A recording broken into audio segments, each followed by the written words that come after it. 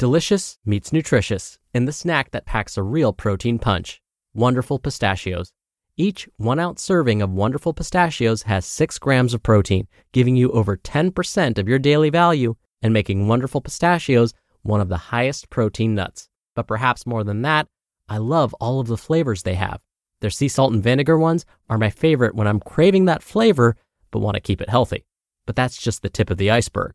Wonderful Pistachios come in a variety of flavors, like chili roasted, honey roasted, smoky barbecue, and jalapeno lime, perfect for enjoying with family and friends or taking them with you on the go. Whether you're a pistachio purist who loves cracking open every nut, or you prefer the convenience of no-shells pistachios, Wonderful Pistachios has got you covered. Grab Wonderful Pistachios and elevate your snacking game today. So fill up with a healthy snack when hunger strikes. Visit wonderfulpistachios.com to learn more. That's wonderfulpistachios.com. Have you ever noticed how a calm mind can really set the stage for a good night's sleep? That's the idea behind our new podcast, Good Sleep. Greg, our host from Optimal Relationships Daily, is here to help ease you into a peaceful night's rest with some positive affirmations. And these affirmations aren't just comforting, they can help ease anxiety and nurture positive thoughts, setting you up for true good sleep. So, press play on Good Sleep tonight because a good tomorrow starts with a good night's sleep.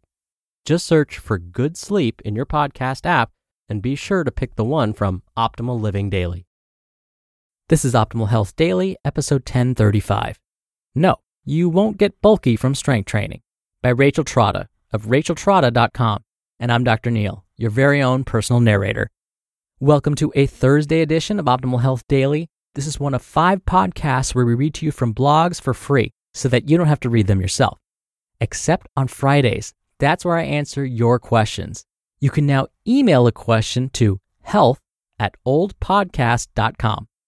And I must mention, today's post will seem like it's only geared towards those that identify as female. But if you identify as male, what Rachel discusses is definitely applicable to you as well. It's all about bulking after all. So I promise this post applies to everyone. Now, before I get to it, don't forget, we give away a book to a random person on our mailing list every month on the first of the month, which I can't believe is coming up really soon. So if you want to be in the drawing and participate, make sure you're on our mailing list at oldpodcast.com. All right, enough of that. Let's get right to today's post as we optimize your life. No, you won't get bulky from strength training, by Rachel Trotta of racheltrotta.com. I feel that I shouldn't need to write another blog post about not getting bulky from strength training. Aren't we past this by now? But on the other hand, the dread of bulking up from lifting heavier weights continues to be a perennial fear for some of my newer female clients, so I think it warrants an occasional redo. My first disclaimer is that I am not making fun of my clients who want to stay long and lean. I get it, actually. I am myself a petite person, both in height and in build. I am the quintessential toned person. So even though those phrases, long and lean and toned, are misused and misunderstood, I get the image that my clients are trying to describe. But I lift heavy, or at least heavier than average. So if you're worried that lifting heavy weights will make you pop out of your jeans or rip the shoulders off your favorite dress or shirt, please listen on and let your fears be settled. Here's the bottom line. Under regular circumstances, you can only bulk up within the spectrum of your genetic potential. I am small and toned because it is my genetic blueprint to either be small and overweight or small and toned. When I lift heavy weights, I just tone up. I don't get big. Getting huge is just not in my genes. The amount of work and food and supplementation that I would have to put into my fitness in order to achieve large muscle gains would be far outside the scope I'm willing to invest. In other words, it's unlikely you will bulk up if you're already built small, unless you really, really tried. If you have a slim build, like you have smaller ankles, smaller wrists, a smaller neck, you will stay slim when you add weights to your routine. So it's not about doing more cardio or doing higher reps with less weight. It's about who you already are. For example, celebrities like Chelsea Handler, Scarlett Johansson, and Kate Upton have been noted for their heavy weightlifting routine, yet they have tight, toned physiques. To think that a certain exercise will cause you to look like someone else is part of the problem with many magazines. When you get really fit, you will look like the best version of you, not someone else. For example, Gigi Hadid is popularizing boxing right now, but doesn't look like Ronda Rousey. Maria Sharapova and Serena Williams both play a powerful tennis game, and neither have a lifting routine, by the way, but they have extremely different body types. My point is that your genetics will play a huge role in your appearance in terms of build and the appearance of your muscle size, a much bigger role than your workout. Your workout routine will, hopefully, increase your fitness and improve your aesthetics over time, but it won't transform you into someone else. However, here's what no one ever wants to hear: the tough truth. Want to know what makes you bulky? Overeating. Most mistake fat for out-of-control muscle gain. When you start an intense new exercise routine, it's easy to unconsciously overeat to keep up with the new energy demands you're putting on your body. The reality is that even high-intensity weightlifting only warrants an extra healthy snack per day.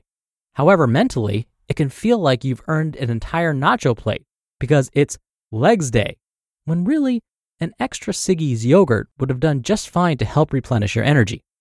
Also, it's true that when you start vigorously exercising, your muscles will grow in size. Especially at the beginning of a new weightlifting plan, your fat loss may not be at the same pace as your muscle gains.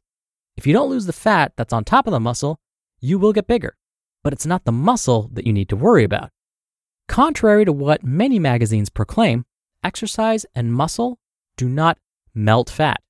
Yes, muscle is more metabolically active than fat, but it's not magic. What does melt fat is a mindful, consistently healthy way of eating paired with regular exercise, because this creates a caloric deficit that will cause your body to use its fat storage for energy. It takes patience, consistency, and diligence to create this energy balance. However, a fad diet, crazy intense exercise challenges, or a detox will not create the lasting results that you want. So, if your jeans aren't buttoning, do this before you quit your new weightlifting routine. 1. Calculate your basal metabolic rate, which is often abbreviated BMR. You can use the Harris-Benedict equation. Stick with me, this is a long formula, but it's simple math. Your basal metabolic rate is equal to 655.1 plus the product of 4.35 times your body weight in pounds. Then you add that to the product of 4.7 times your height in inches, and then you subtract that from the product of 4.7 times your age in years. Then you multiply the number you got from that formula by 1.55 if you work out 3 to 5 times per week. Or if you don't work out at all, multiply the number you got in the previous step by 1.2. If you work out a little, you can multiply that number by 1.375 instead, or by 1.725 if you work out at the level of a professional athlete. All of that math will give you one number, and it should be in the thousands. That equals your basal metabolic rate, or an estimate of how many calories you burn in a day. Next, download MyFitnessPal and track your food diligently for a week. Use the number that you got from the calculations I just mentioned as your calorie goal. After a week of diligent tracking, see where you stand. If you discovered that you normally overeat quite a bit, all you need to do is keep yourself at your personal calorie goal, and you'll probably lose weight. Tracking your food can teach you a great deal about the way you eat and what your personal pitfalls are. If you want to lose weight, subtract between 250 and 500 calories from the original calorie goal, and that's your deficit. Your body will use its own fat storage to make up the difference until you level out at your new weight, and your metabolism will reach a new equilibrium at a new weight. However, the most important thing to remember is to only measure your progress against yourself and against your own goals, and to put your health first, not to compare yourself to others. We're all different. Our genetics, our routines, our priorities, these make us who we are with unique individual blueprints. These differences allow some of us to have visible abs, but cellulite on our thighs, and others to have the legs of a god or goddess, but a muffin top. I would have my head in the sand if I proclaimed that exercise should only be for cardiovascular health, strength, and endurance. Of course, we want to look better too. Aesthetics is a huge motivator, but looking better starts with feeling better and thinking better. And it's important that you have your mindset right before you start working on physique goals.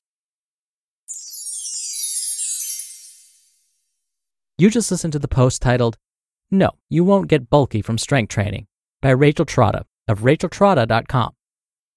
Dr. Neal here for my commentary. I like that Rachel mentioned calculating your basal metabolic rate, or BMR, and then tracking your calories in and out using something like MyFitnessPal. Now, another free app that's helpful for tracking your activity specifically is something called MapMyFitness. My students like it, and it's user-friendly. Now, when it comes to tracking your food intake, again, you could use MyFitnessPal. There's another free app, though, called Chronometer, spelled Chronometer, Chronometer. It's also user-friendly, and it's specifically recommended by the Academy of Nutrition and Dietetics. And again, it's free. I have my students use this one, too, to help track their food intake for assignments. Now, I have to admit, in the beginning, my students aren't thrilled about having to do all of this tracking. I promise this isn't meant to be a humble brag, but by the end and after they've reflected on all of their behaviors, they tell me that this is one of the most helpful assignments they've ever had. It's truly an eye-opening experience to track your physical activity levels each day and your food intake and see how do they compare. I remember having to do this as a student, and it completely changed how I thought about my food intake and my activity levels. Just try it once. Track your food intake and, at the same time, how often and for how long you participate in physical activity. And do this for just 3 days. You don't even have to do it for a full 7. And I promise it will change your outlook. All right, that wraps up today's episode. Thank you for listening. Thank you for being a subscriber to the show. I hope you have a great rest of your day, and I'll see you back here tomorrow for another Q&A episode and where your optimal life awaits.